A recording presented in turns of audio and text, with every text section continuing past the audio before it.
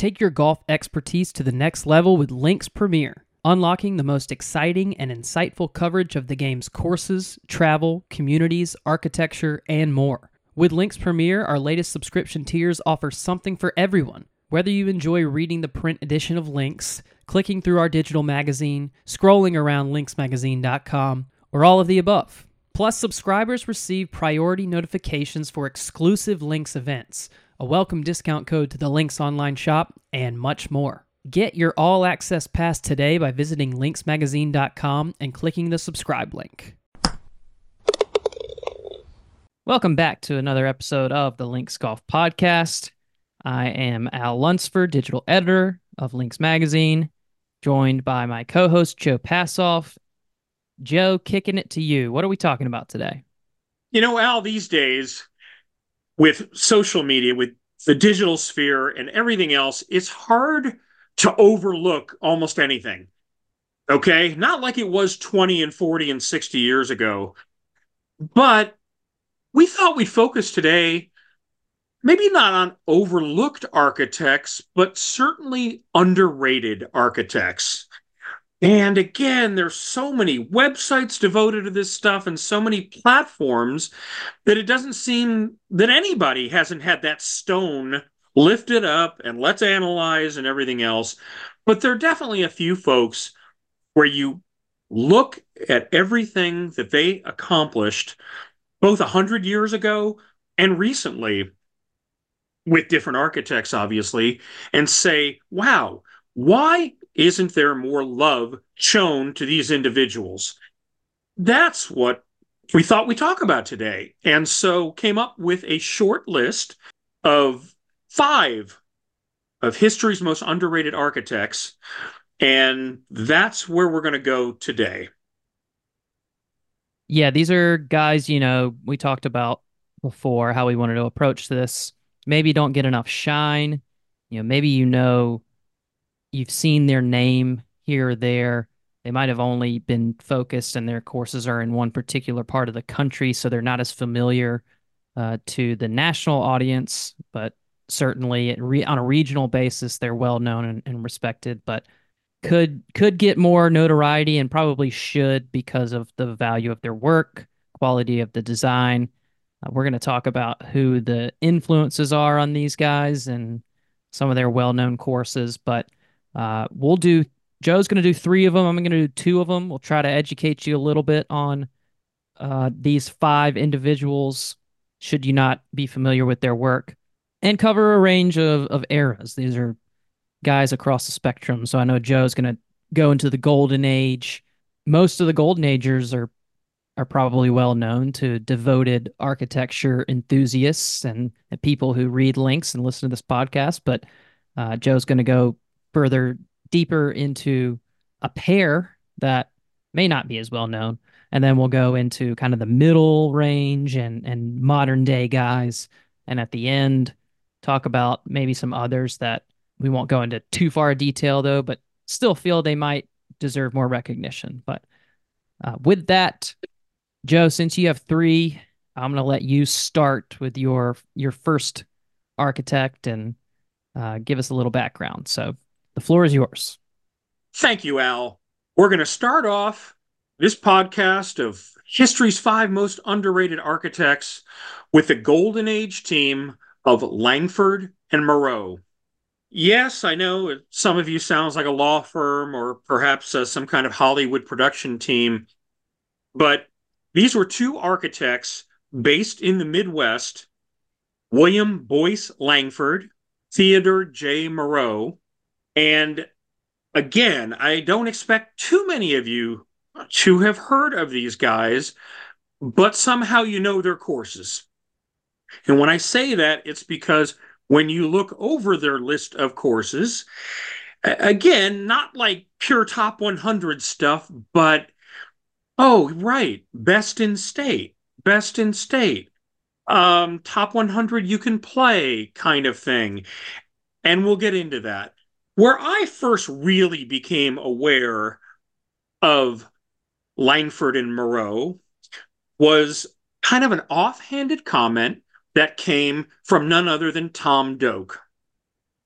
So back when I was running around in the late 1990s with Lynx magazine, I found myself in the Chicago area, and I was there in the fall of 1997.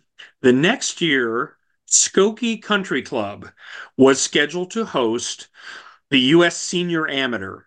And while I was in Chicago, I mean, there's 40 great golf courses to start with in Chicago that you could choose from, but Skokie caught my interest because they were hosting a USGA event. And in the confidential guide that Tom Doak authored in 1996, his write up of Skokie said, "It's a good parkland course with some difficult greens and some unusual bunkering, the product of several different designers." And among others, it was Donald Ross, who had improved on a Tom Bendelow design. And then he mentioned William Langford. And he says credit for some of the most intriguing work belongs to Langford, including the arresting 220-yard par 3 third hole across water to a high platform green. So since that time, the nines have been reversed to go back to what they were back in the 1920s. So that hole that Tom Doak is referring to is now the 12th. But that captured my imagination to say, yeah, not necessarily the Donald Ross holes that are getting your attention or some of the original Bendelow holes, but rather the Langford holes.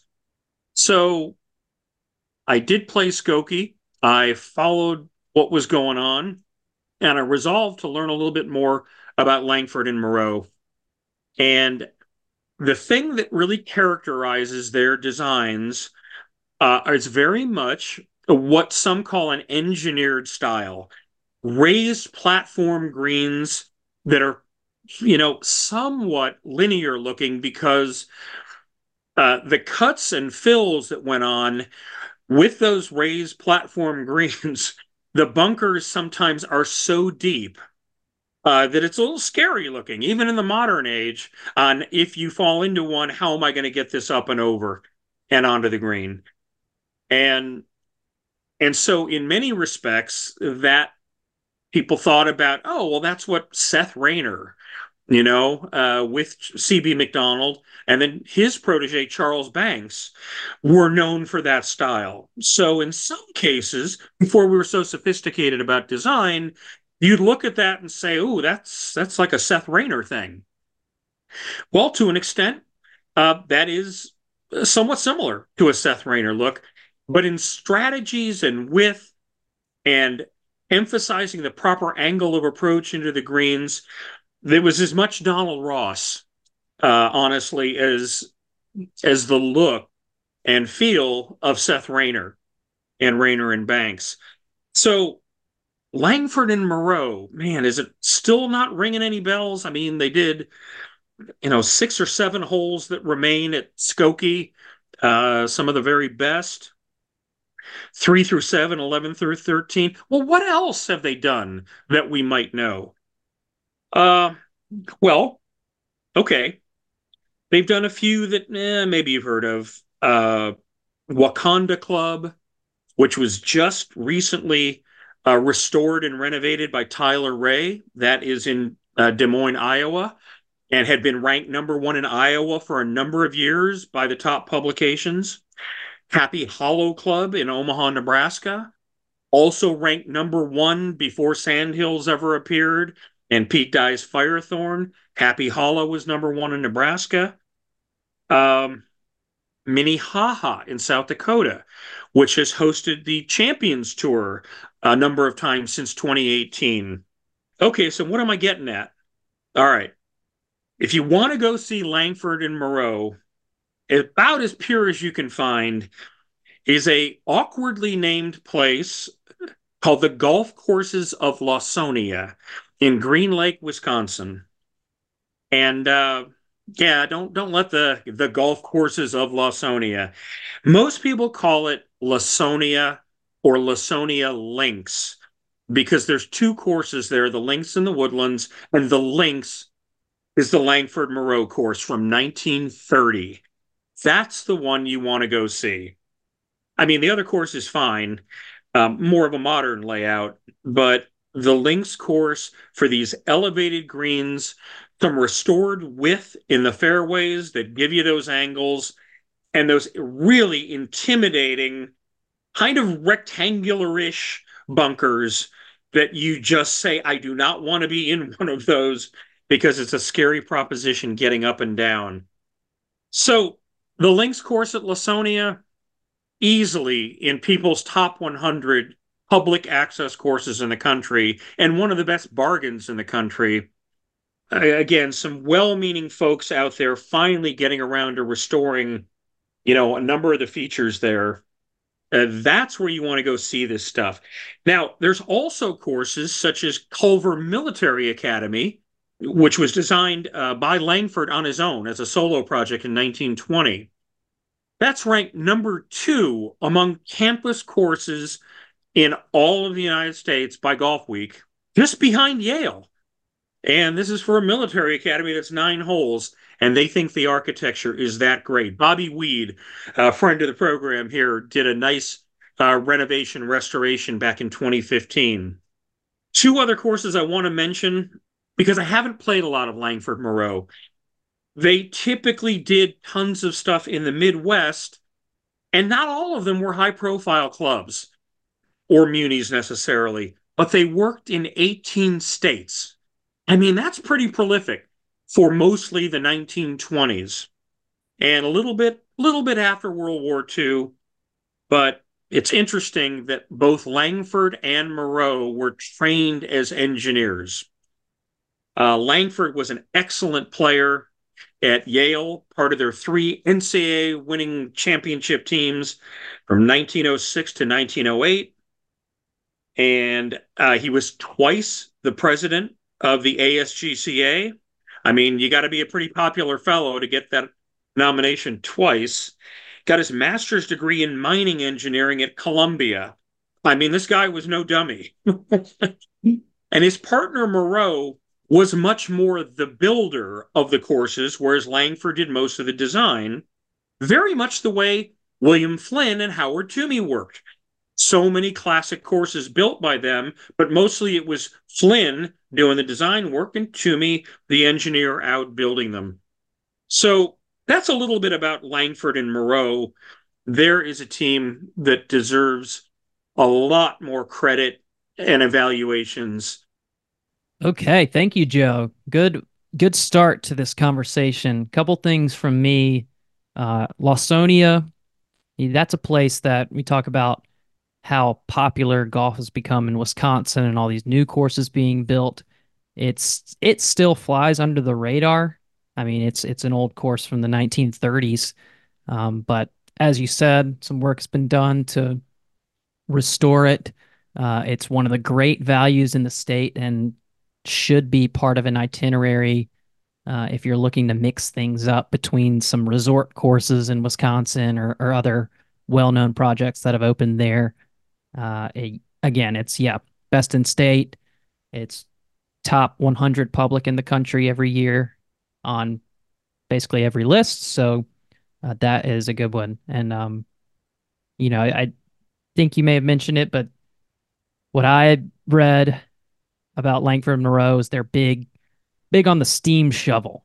They know their way around a piece of machinery, and in that time when they were building courses, things, their style was maybe considered a maximalist style where they're building up a lot of features, particularly those high built up greens with the surrounds leading to then those deep bunkers like you talked about. Not necessarily the bunkers themselves being deep, but the climbing of the face of the green side being a real challenge. And you can see a lot of that in images of the Langford Moreau design courses.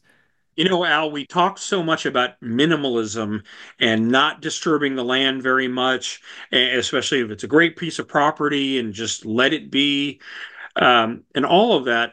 Well, yeah, those guys were not that. Now they respected the sites that they had, but it was so much of a bolder expression that they used for their architecture, and some of it.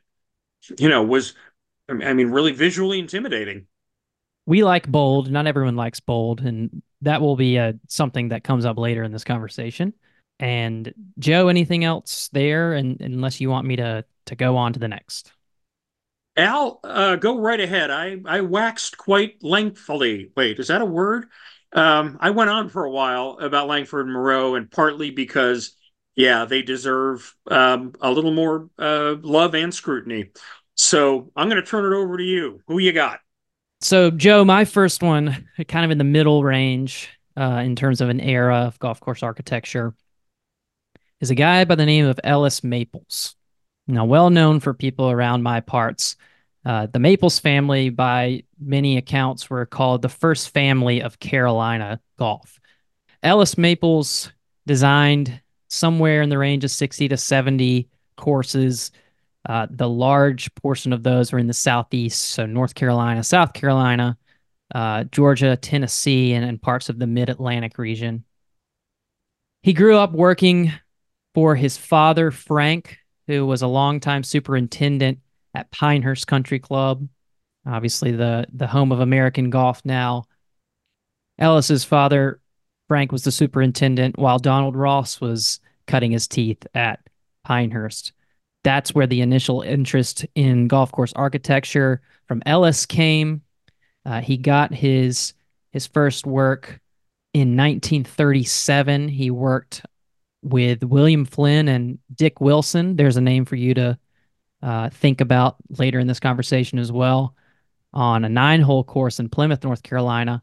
As his interest grew, he ended up supervising the construction of Donald Ross's last course, Raleigh Country Club, in 1948, before turning to the architecture field full time.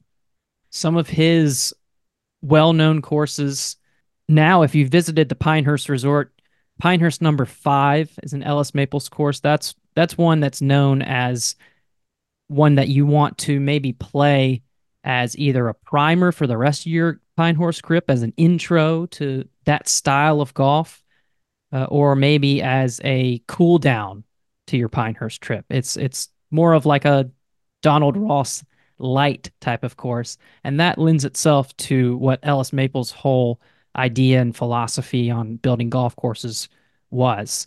He took a less is more type of approach. He preferred subtlety and simplicity, letting the drama of the setting do the talking, and not try to dominate the sites that he was working on with artificial features.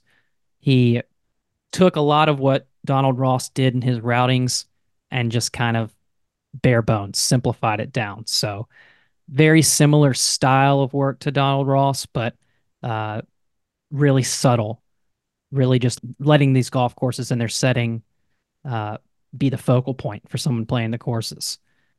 My biggest, when I truly felt like Ellis Maples was someone that needed to be known about more, and just from an experience of me playing a golf course, it was the first time I played Grandfather Golf and Country Club in Linville, North Carolina. Mountain course, considered one of the best courses in North Carolina. Some lists as it has appeared as the number 2 best in state course, right behind Pinehurst number 2. So this is a very highly regarded course in this state, private, so not many people can go and see it, but it's a masterpiece. You have no holes playing within really view of each other from hole to hole. It's their own individual stadium, if you will. It's set right underneath Grandfather Mountain, and the Mile High Bridge swinging above. You have a lot of great views of that, mountain streams, lakes, and it's just sheer beauty. Other examples that you can play, you may have heard of the Country Club of North Carolina in Pinehurst, the Dogwood course there, Forest Oaks in Greensboro, which hosted the Greater Greensboro Open for many years, Country Club of South Carolina in Florence, South Carolina. And I've played a few times the farm course here at Greensboro Country Club, which has since been redone, but was an original Maples design. As in the first family of Carolina golf, Ellis's son Dan Maples is also a name you may have heard, who's now a golf course architect.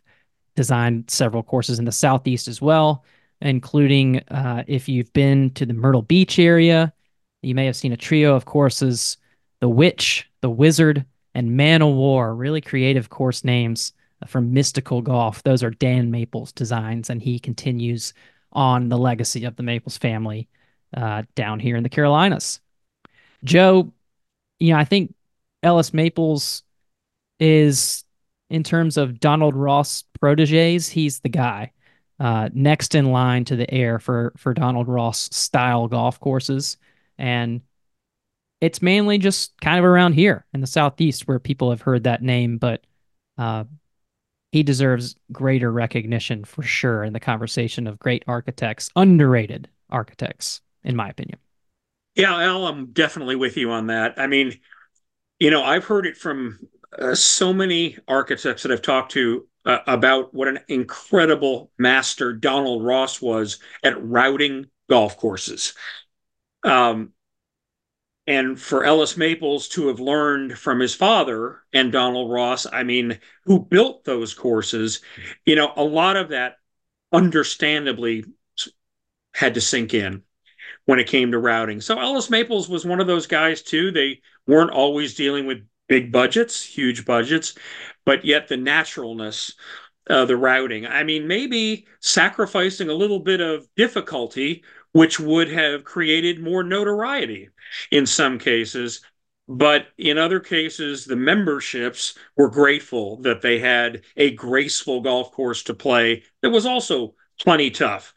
Country Club of North Carolina being a very good example, hosts the 1980 U.S. Amateur where Hal Sutton, I got 9-8 victory, I think that was in the final. So, certainly capable of designing tournament golf courses. Forest Oaks tested those guys year after year in the Greater Greensboro Open. I mean, sometimes it was single digits under par that won after 4 rounds. So, and usually with pretty good ball strikers that survive there. But grandfather, like you said, I know it's private. It's a mountain golf course. I mean, it's the mountains of Western North Carolina. Yet, again, calling Tom Doak into this, I remember when he complimented the course, talking about what a great walk it was. And although my day there involved riding in a buggy, as our friends across the pond would say, um, I was just fully aware of how beautifully the holes unfolded one after the next after the next. And there was another admirer of that golf course in the 60s and 70s, Clifford Roberts, the Augusta National Domo, who decided that the sand in the bunkers there was the best he had ever seen and experienced, and ordered the same sand for Augusta National. So, both in routing and in executing the construction, they definitely got an awful lot right at grandfather, and credit Ellis Maples for a whole bunch of that. Yeah, and back to what you said about the difficulty, Maples may be ahead of his time. We talk about people who build golf courses these days. A lot of new courses emphasize, playability and multiple ways to play a hole, but rewarding a player for being in the right spot or hitting a heroic type of shot.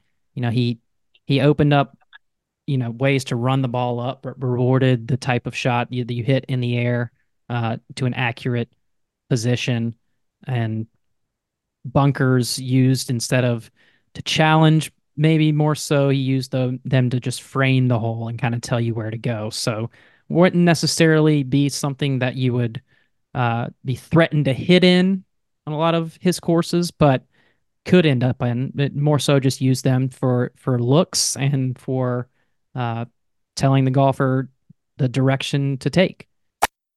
Take your golf expertise to the next level with Links Premier, unlocking the most exciting and insightful coverage of the game's courses, travel, communities, architecture, and more. With Links Premier, our latest subscription tiers offer something for everyone. Whether you enjoy reading the print edition of Links, clicking through our digital magazine, scrolling around linksmagazine.com, or all of the above. Plus, subscribers receive priority notifications for exclusive Links events, a welcome discount code to the Links online shop, and much more. Get your all access pass today by visiting linksmagazine.com and clicking the subscribe link. Moving on from Maples to someone I hinted at, Joe, who's next on your list? Al, we are going to discuss one of the mid-century masters, Dick Wilson. The reason that I chose Dick Wilson as one of history's most underrated architects is partly because his name is nowhere near as well known as his leading competitor of the day. And I say the day, 40s, 50s, into the early 60s. That name would be Robert Trent Jones. And Robert Trent Jones is certainly one of the titans of architecture in history. One of the most famous names associated with it. Yet there was a period in the 1950s and 60s where Dick Wilson was just about Trent Jones's equal in competing for some of the same jobs and in building golf courses that achieved tournament and top 100 recognition. Yet Robert Trent Jones is ubiquitous. Not going to say omnipotent, but I mean, he has a trail. He has a golf course named after him. He has, and Dick Wilson, yeah, not so much. So why is that? Well, Dick Wilson, just to get us started, for courses that you would know their names, Doral Country Club, 1962, PGA Tour host for more than 50 years. Cog Hill hosted the Western Open for so many years in Chicago. Bay Hill in Orlando, still a PGA Tour venue. La Costa in the San Diego area, many tour events. National Cash Register, NCR, in Dayton, Ohio, which has hosted several major championships, including the 1969 PGA. And then among original courses, also Royal Montreal, which was a President's Cup site. And then a golf course, a private club in Florida, which some consider his masterpiece, Pine Tree. And again, it doesn't get as much recognition as it once did. We'll start to explain why. But at least you've heard of a number of those golf courses, and there were many others. Wilson also, at that time, was one of the top go-to renovation guys. And that includes Wingfoot West, Bel Air, Aronimink, Colonial Country Club in Texas, Metropolitan in Australia, and close to the time that he left us, Marion East. So this guy was prominent. He was prolific. He worked in a number of different states and areas, had some great lieutenants. Well, how did he happen to come into this? He was not a trained architect. No, he was a guy who worked on a crew. His father was a dirt farmer, so to speak, labored in dirt construction movement and that sort of thing. And eventually, Dick Wilson went to work building Marion. And he worked on a number of other great golf courses with William Flynn, including Shinnecock Hills in 1930, 1931. Where he did so much work as the foreman of the construction project that some over the years actually mislabeled that as a Dick Wilson design. And yeah, you can't quite do that. He had a lot to do there, but the architect was William Flynn, with Howard Toomey doing the engineering. So eventually Flynn had Wilson go to Florida to build one of his golf courses.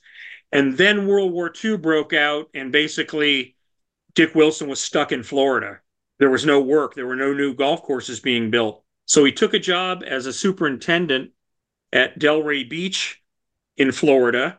And that's where he got to know Pete Dye's father, and they played a little bit of golf together and some of those things. When construction finally began again in the late 1940s, Dick Wilson was there in Florida to start building golf courses, including West Palm Beach Country Club.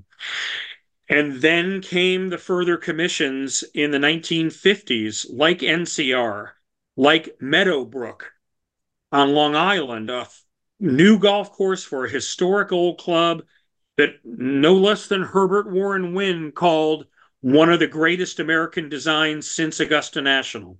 And that was Meadowbrook, which again, you don't hear too much about these days. He did a new course for Deepdale, one of the most exclusive clubs in Long Island. And then he did all of those courses that hosted tour events in the early 1960s. So, why isn't Wilson better known?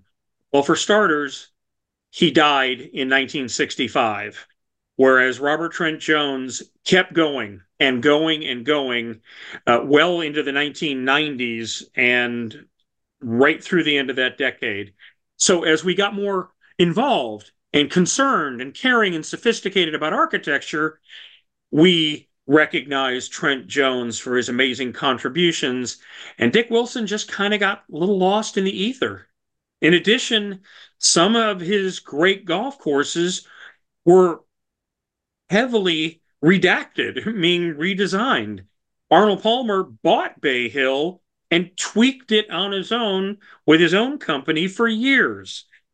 La Costa was classic Dick Wilson with his top lieutenant Joe Lee, and they've had some revisions over the years, including a brand new reimagination opening this June from Gil Hanse. So some of those golf courses just aren't what they were when Wilson designed them. And others you can still see a fair amount of work. What was Wilson known for? Well, that was part of the other problem. Is some of his design precepts looked a little bit too close, like the guy he was accused of copying, Robert Trent Jones. They had the runway tees. They had elevated greens, which called for forced carries for the most part. They had big sprawling bunkers. Well, okay. But in Wilson's case, a lot of those elevated greens were tilted at maybe a 45-degree angle so that a front pin placement was actually fairly gettable, especially for players with lesser ability. But if it was on that far axis, like a Redan, only without that same contouring, you had to carry bunkers and sometimes water to get to it. And man, that was a hard golf shot, especially hitting long irons in the day. That's what Pine Tree was all about, was hole after hole after hole of just having to hit a really good drive and having to hoist an approach shot with a 3, 4, 5, or 6 iron over bunkers to get at a hole location, or else you were facing a 45, 50-foot putt. So Wilson had beautiful stylings in his bunkers. Some have described them as puzzle pieces, others as amoeba-like in shape, but they had a certain flair to them where they were wriggly sorts of features, not the chewing gum guy, but ones that kind of wriggled a little bit. All right, you get it. So, Al, I'll conclude with Dick Wilson. That's why he wasn't better known, with some anecdotes, that kind of helps us learn a little bit more about Dick Wilson. Something that Rees Jones told me back 15 years ago. There was a story in a 1962 Sports Illustrated issue called Golf's Battling Architects, and it was a full-blown profile of Dick Wilson and Robert Trent Jones. Rees Jones told me 15 years ago, quote, they were definitely rivals. They definitely competed. They watched each other. They copied each other. Dad wasn't happy when he lost the Royal Montreal job in 1958 to Dick Wilson. Now, nevertheless, Rees did get a few renovation restoration jobs on Dick Wilson courses, which is interesting, including Cog Hill. But from that Sports Illustrated article, I thought this would be amusing for folks that are curious about Trent Jones versus Dick Wilson. And there were some fantastic quotes in this story. written by a guy named William Brown, spelled with a Welsh spelling of his first name. Wilson is a fine architect, says Jones charitably, but he tends to mimic a bit too much. He uses some holes over and over again, and he builds too many doglegs. On some courses, he'll dogleg 14 of the 18 holes. And then Wilson comes back in the next paragraph. Jones is a nice fella and a good friend of mine, says Wilson, just as charitably. But as far as his work is concerned, I think he gives an impression of too many straight lines. Straight lines are something you want to get away from. Okay, Jones comes back and says Wilson copies a lot of our ideas. The long tees, the flank trapping. We got a lot of fun out of this last year when we were putting in the Country Club of Miami, and Wilson was nearby building Doral. Come over to our course, take a look at some of the things we were doing, and then run back and put the same things in a Doral. And another thing, I could design a course that everyone would think had been done by Wilson, but he could never build a Jones course. And then finally, Wilson responds, for heaven's sake, or words to that effect, says Wilson. If I'd wanted to copy anything, I'd have picked a better course than the Country Club of Miami. I never copied a golf hole in my life, even one of my own. Besides, Jones's work is too much on the artificial, manufactured side to suit me. It doesn't fit the ground as well as it should because he hasn't made enough effort to fit it. Even from the very first work, his work never showed this effort. Look at it like this. You can put a beautiful woman in an expensive dress, but if the dress doesn't fit, neither the woman nor the dress is going to look any good at all. It's the same with building a golf course. You got to cut the course to fit the property. So if you think today's architects have a little chirping that goes on between them in competing for jobs, behind the back little whispers, Trent Jones and Dick Wilson were at this in 1962, and they were calling each other friends. Oh, by the way, Al, that's Dick Wilson in a nutshell. And again, in his period where he was in his heyday, we don't love that architectural style as much anymore that calls for the forced carries, a little bit too one-dimensional for some, but recognizing that at that time, he was as good as anybody in the business. Yeah, going back to when you rifled off that list of the renovation work he had gotten to, I mean, that's an A-list group of courses. The the feud with Trent Jones, hey, love the guy, but no, it wasn't exactly an exercise in subtlety. They're not really fooling anyone there.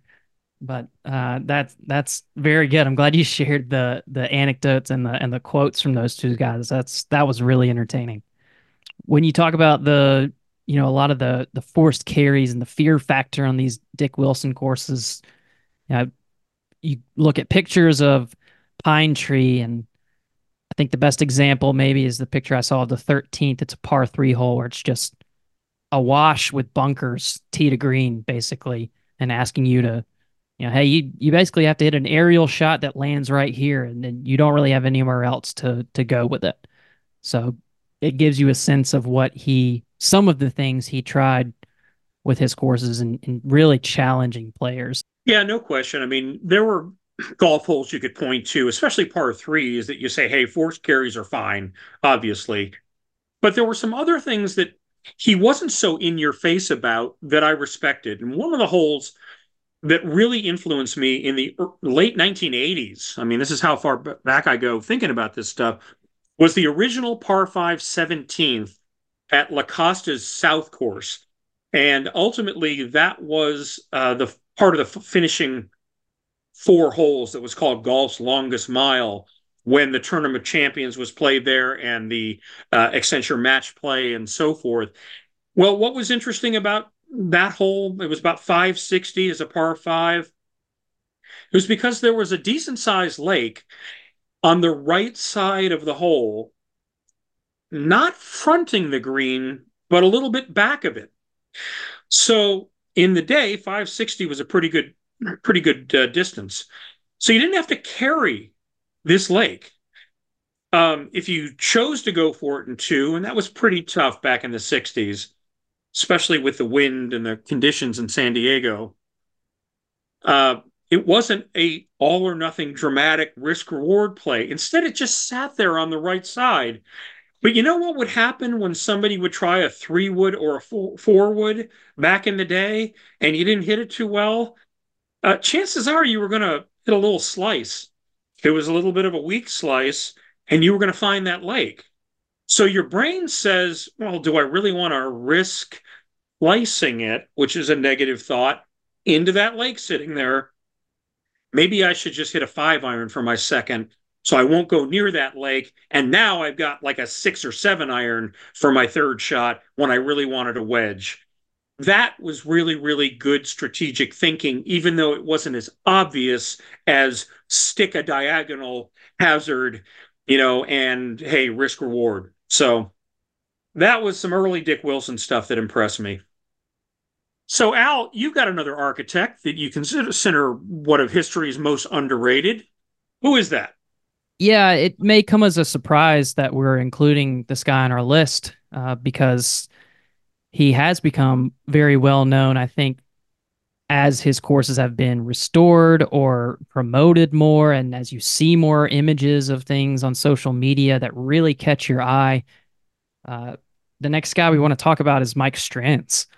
And we probably wouldn't be having this conversation had he not tragically passed away at such an early age in 2005. There would probably be more examples that we could point to.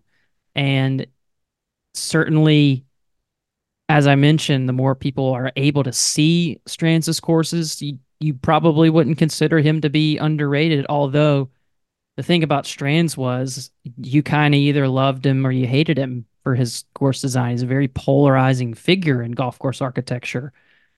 Very different. You've never seen anything like Tobacco Road if you've been there. The same kind of goes for on a lesser level Caledonia and True Blue and Myrtle Beach and Pawleys Island on the Grand Strand, or the recently updated Tot Hill Farm. Those are of the seven original Mike Strands designs that exist today. And like I said, he was on a track to keep going and produce much more. He was earning all these awards, best new course to open, and at one point he was voted one of the 10 most influential golf course architects of history. And this is still a young guy and really just starting to get his groove and his roll on when he passed away. So kind of start at the beginning. Strands was focused on being an artist. He went to Miami University of Ohio uh, to study studio art, but developed an interest in golf course architecture. Went to Turfgrass Management School at Michigan State and interned in Ohio at Inverness Club. Eventually, they host the 1979 U.S. Open, and Tom Fazio calls him over to help remodel some of the holes there before the tournament. Tom Fazio is so pleased with Mike Strand's work, he puts him on a plane to Hilton Head, where he helps develop at Moss Creek, Devil's Elbow North, a new Fazio golf course down there in the Low Country. He gets his groove. He works with Fazio a lot on a number of notable courses that you've probably heard of, from Lake Nona to Wild Dunes, Wade Hampton in North Carolina, Black Diamond, and kind of started to grow away from the business and back towards his art career. Moves to Charleston, South Carolina, wants to be an artist, starts his own studio, and uh, maybe we never hear from him again. Then in September 1989, Hurricane Hugo rolls through, devastates the Southeast, one of the worst, costliest hurricanes in the history of our country, comes in and just levels that part of the country, including Wild Dunes, where he had done work. Fazio calls him back up again and says, "You want to come out here and help me reconstruct and remodel this place?" And so that kind of gets his foot back in the door, gets the itch, starts to be scratched again, and from there he gets Caledonia, I think in 94, his first solo design. Sends him up to Virginia to do Royal New Kent. He does True Blue. He picks up Tobacco Road at the end of the decade in 1999, followed shortly thereafter by Tot Hill Farm in Asheboro, North Carolina, and goes to back to South Carolina, does Bulls Bay, his first private design. The courses there, aforementioned courses that I talked about, are all public, so you can see his work at all these places. Bulls Bay would be a little bit harder to get onto. And the last one was Monterey Peninsula, that is really considered the one of the original seven Mike Strand's courses. So a lot of his work, we'll never know what would happen with Mike Strands if he could have kept going. I love this quote. I found this quote from Keith Cutton, who's now cutting his teeth in golf course architecture, and now with Whitman, Axlin, and Cutton design. He talks about Mike Strands. I'll give you the quote here, and kind of encapsulates him. In the 1990s, Mike Strands was the most notable of Tom Fazio's proteges to advance the trend in bold design. Critically, where Strands differed from Fazio was his deep respect for the past work of Alistair McKenzie. Strands harkened back to classic design principles with courses full of quirky, seemingly random features. Yet in keeping with Fazio, his products were bold. Strands believed that golfers wanted excitement during their rounds, and while he delivered the classic principles, he frequently cranked them up to 11 on a scale out of 10. Strands' presentation of classic strategic choices were more blatant, his changing of the angles of play were much more pronounced, and his bunkers were situated that much closer to the best line of play. Effectively, the branded design delivered by Strands was a grand, upscaled version of the classic approach. Golfers either loved him or hated him for it, and that sentiment particularly applied to the media. And now that's kind of where we're at right now. This polarizing guy, you go, and every time, I love Tot Hill, or excuse me, I love Tobacco Road, and there's so many people who don't. You get it from the very first hole on that course. It's actually just a straightaway par five, but it confuses you. You're in an elevated tee box. You've got these two massive built-up mounds obscuring the second half of the fairway where your drive is going to end up, and it looks like the hole kind of serpentines through them. Really, you just need to play a shot that goes right over them, and that leads you into probably what will be a blind second shot if you're going to go for the par five in two green, which is very doable, but you won't be able to see where your ball ends up. It just continues on from there. It snowballs throughout the rest of that course, and in terms of things that make you certainly uncomfortable the first time you play it, but thrill you that much more the second and third and each subsequent time you're able to play that layout. I think it's a masterfully done golf course, but I understand the idea that you don't like not knowing where your golf ball is going to be. You're confused. You feel like you're in a who's the very abstract artist with the clocks melting off the walls and all that stuff. Who am I thinking of? Yeah, that's a perfectly apt way to put it, Al. There was a little bit of a Salvador Dali about Mike Yeah, Strands, sure. in addition to some Alistair McKenzie. A lot of people talk about Strands courses as being a sensory overload type of thing, and I would agree with that. And that's something that maybe you like or dislike too. I just appreciate Mike Strands because it's every course is like no other course that you've played. You can't sit there and say like, this reminds me of this, but without just referring to another Strands course. And it's not boring. That's the thing I like about it most. You don't find yourself thinking, I don't remember half the holes at a Mike Strands design. You're certainly going to go away remembering the vast majority of them individually, which to me is a mark of something really special. Al, I applaud your choice of Mike Strands in this category. is most underrated. It is hard to believe he's been gone 19 years. And there's been a lot more attention focused on Mike Strands in recent years, as there's just more and more architecture, what more widely available to read about, and people talk about it and the different platforms and so forth. So it's not like he's an unknown. It's just even with all of that attention, he's still underrated. And that goes to exactly what you're talking about. Go out to the individual courses, go see those individual holes. You know, I absolutely loved Caledonia the first time I played it. How did he pack so much interesting, cool architecture into 6,500 yards? Then I played Tobacco Road, and I'm like, what in the world is this? I didn't get it. I didn't understand it. I didn't like it. And then eventually I made a return visit, and the light went off. It's just what you described. It was never boring. You'd look at a golf hole and go, I've never seen this anywhere else before. Okay. You go to the next hole and it was another surprise.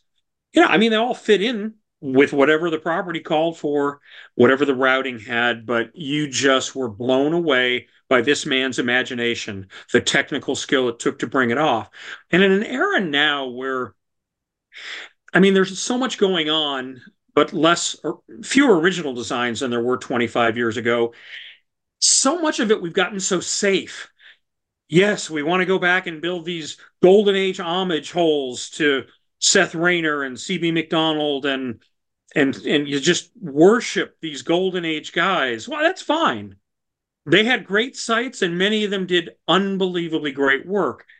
But how about some original stuff too?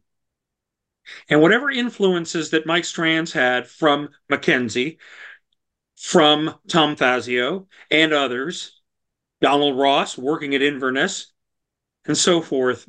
Mike Strands was a true original. And it's kind of heartbreaking to think about if he had just lived another 20 years, what else we could have seen from him and how that might have even helped change the direction of architecture further, where there was still more experimenting going on, more bold work being featured, and developers, municipalities, and other places actually willing to take a chance on something that was a little bit out of the box, so to speak. So, yep, all credit to Mike Strands. Final individual on your list, Joe. We're going to go to someone who's a little bit more modern. Well, Al, the architect that I have in mind for this final slot is still in his heyday, but he's also been practicing design for 25 years, 30 years, some form or another, maybe even longer. The name I have for you is Brian Curley. Most of you who know of Brian Curley think of Brian as half of Schmidt Curley. And that's how you should start because Schmidt Curley is still in existence as a firm name, had a long history of tremendous designs, but I say tremendous designs worldwide. And that's where we run into the situation for Brian Curley because Lee Schmidt is not as active in design. He's still out there. Brian is doing still full bore and that sort of thing, but you probably haven't seen much recognizable Schmidt Curley work because there aren't that many original designs in the US. It's just one of those things. Most of their golf and their great golf has been created far, far away, and most of that has been in Asia. So, where do I start with that? Well, I mean, why aren't there names, household names among course connoisseurs?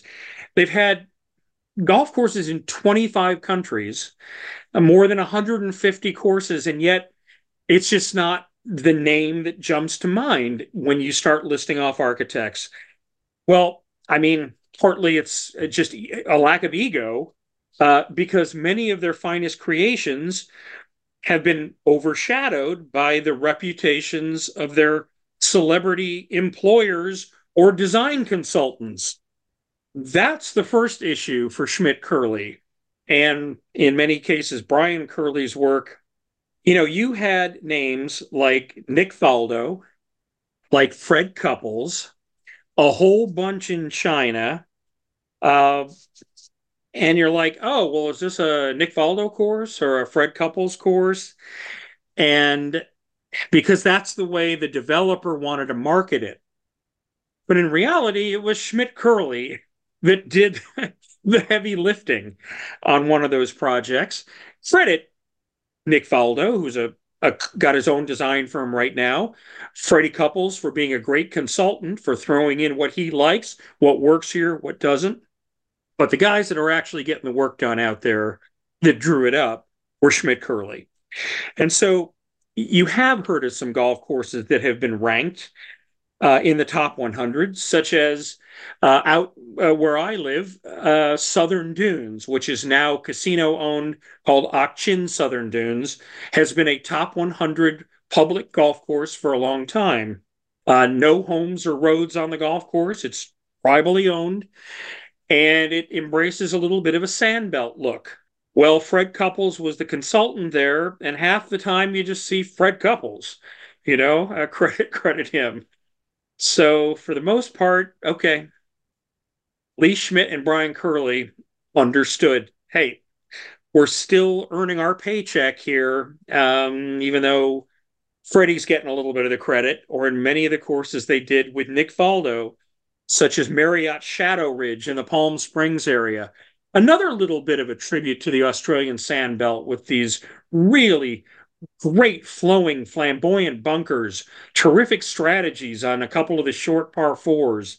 Again, a number of golf courses that just got some other celebrity name. And boy, did that come to fruition with the first huge project they did in China.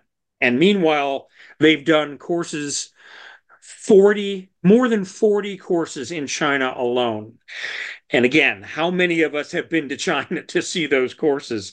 So the original Mission Hills in Shenzhen, not far from Hong Kong, actually. So the course names were named after their celebrity consultant designer, Nick Faldo, Jumbo Ozaki, Ernie Els, Jose Maria Olazabal. There was a David Duval course that was replaced by a Justin Rose Ian Poulter course. Vijay Singh, a Chinese golfer, then Jean Elgin Wei, Annika Sorenstam, and then literally a Pete Dye course. And all of them were built by Brian Curley. So again, all of the folks that went to this colossal resort in Asia had these famous names, and they were there, whether to assist in the design or the ribbon cutting, but pretty much it was Brian Curley under the Schmidt Curley banner, along with their associates that did the work. So when Schmidt Curley went to Hainan to do a new one for Mission Hills with 12 courses, at least those had their own names. Blackstone, Sandbelt Trails, the Vintage, Lava Fields, names like that. And every one of them was distinctive. That was what they were charged with doing. So, okay, we got to build 12 courses. How do you do that and make them all different? Well, you use your imagination and you move around a ton of dirt.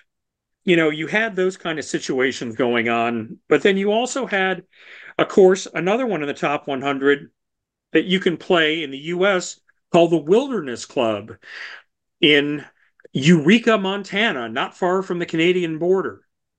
So in the early days, Schmidt Curley, which was, again, this was Brian Curley's project, shared credit with Nick Faldo. Later, marketers decided that Faldo was just going to get the design credit. So again, Brian and Lee got paid and all of that, but they lose out on a little bit of the credit.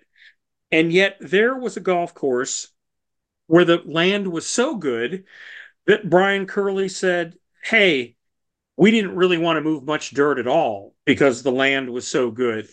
Contrast that to his assignments in China, somebody saying, here's a mountain, go carve it up and build 10 courses for us and that sort of thing. So Brian has also done some other work in the desert, uh, of Palm Springs, the Palms and the Plantation, both which just get huge accolades from the people in the know because they haven't hosted big tournaments and that kind of thing. So, as far as style, that's the hard thing to pigeonhole because they were so adaptive, they were so flexible that whatever the property called for, the developer wanted, use your imagination. I was at a place called Stone Forest once in China, seeing some of the most incredible architecture that ever appeared. Unfortunately, the government, like they did in China, closed many of the courses down before the world could really see them. And Stone Forest was, as its name implies, these weird karst stone pillars sticking up and golf holes designed through them and around them. It looked like a fantasy calendar course, but it was amazing. So, again, you go to Egypt, you go to Sweden, you go to Vietnam, you go to a whole lot of places, and you can see Schmidt Curley's work and Brian Curley, who's still very active, and a bit more on the renovation side in the U.S., some original stuff in other countries. But that's maybe the most amazing modern example for me is how can you design so many courses that have hosted so many tournaments, LPGA, European Tour, Asian Tour, and so forth, skins games, and yet not quite be household names among the folks that are talking about the elite architects on the planet. Yeah, I think it's hard to get people to cast their attention to a lot of the courses outside of the US if they're not going to be in the British Isles. You're talking about a lot of these courses in Asia that, a lot of people probably will never get to see. It's unfortunate that he doesn't get the type of notoriety for these places that he Yeah, I mean, should some when of those people look courses in deeper. China and Vietnam may as well be on another planet because the people who do their serious evaluating of golf courses are just not going to be able to get there. Yeah. Stone Forest, like you were talking about, I mean, that it's now closed, but yeah, it's like they designed a golf course through Stonehenge, but the Stonehenge pillars of rock are just everywhere. It's literally a Yeah. forest of rock. Love that. Another good choice, Joe. Let's end the conversation by talking about maybe some others you considered for this list. I can go first if you'd like, and it speaks to the, hey, they're not in the United States really, so they may not be as talked about as much, but names probably new. It's certainly hard to say that someone like Stanley Thompson is underrated because of his success in Canada. Probably the most well-known Canadian golf course architect, the Toronto Terror, as he was known. Designs like Fairmont, Banff Springs, Jasper Park Lodge. There's Highland Links, St. George's. Some of the real heavy hitters in the country of Canada are Stanley Thompson designs. I think he's just kind of someone that's overlooked because he's not American.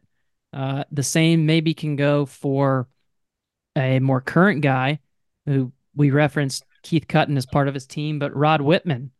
I mean, what he's done, the first Cabot property, Cabot Links, that golf course that kind of spurred everything for the Cabot brand, was a Rod Whitman design. He's got several others that rank highly in Canada, Wolf Creek, Black Hawk Golf Club, and we'll actually get to maybe get a better grip on Rod Whitman, although it's a short course design. But the Shorties, the new Bandon Dunes R3 course that'll be opening this year, is Rod Whitman, Dave Axland, and Keith Cutton, designed by those three on that team. So people will get more familiar with his work, certainly. I know he was doing some shaping at Cabot Citrus Farms when I was there.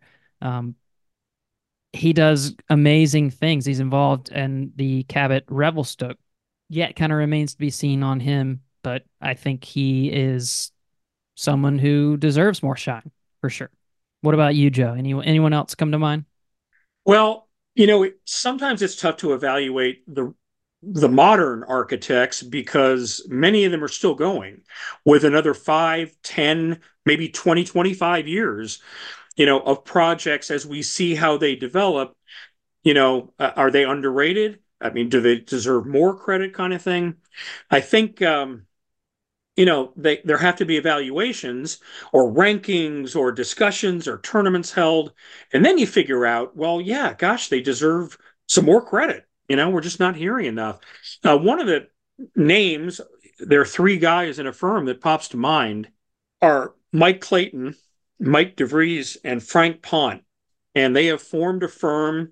There's an Australian and then an American, and Frank Pont being in Europe. They have a London-based office.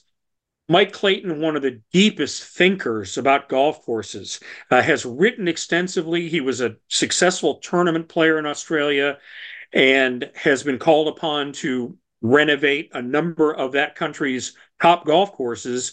Again, though, it's Australia. And so we don't hear as much about some of those renovations. Many would know his name because he collaborated with Tom Doak on the Lost Farm down in Tasmania. And, again, top 100 easily sort of thing. But the renovation and restoration work that he and his new partners are doing, you have Mike DeVries, who did the Kingsley Club, one of the most underrated golf courses anywhere in Michigan, and who Mike DeVries grew up basically learning and playing at Crystal Downs, Mackenzie and Maxwell. And then Frank Pont, who is probably the world's most foremost Holt restorer. All the works of H.S. Colt, whether in Britain, whether in the Netherlands, and elsewhere. And man, if you can accomplish that for what many across the pond consider the greatest of all golf course architects is Harry Colt. So those are some guys I think that even now, as they're still writing their story, are underrated. DeVries, we called in a story this a couple years ago, the best architect you've probably never heard of for his work with Cape Wickham and Kingsley clubs and really high profile golf courses. And yeah, as you mentioned, they're now a team of three, Clayton, DeVries, and Pont together, doing some very, very good work. All right, that'll wrap it up, Joe. Until next time, I'm sure we could have, if we worked tirelessly on this podcast, we could have come up with 10 names instead of 5, but these were the 5 that we decided and sorted out would be good for this purpose. Yeah, we gave them a little depth because they're deserving. So again, agree or disagree with us, but let us know. And Al, good to be with you again. Likewise, Joe.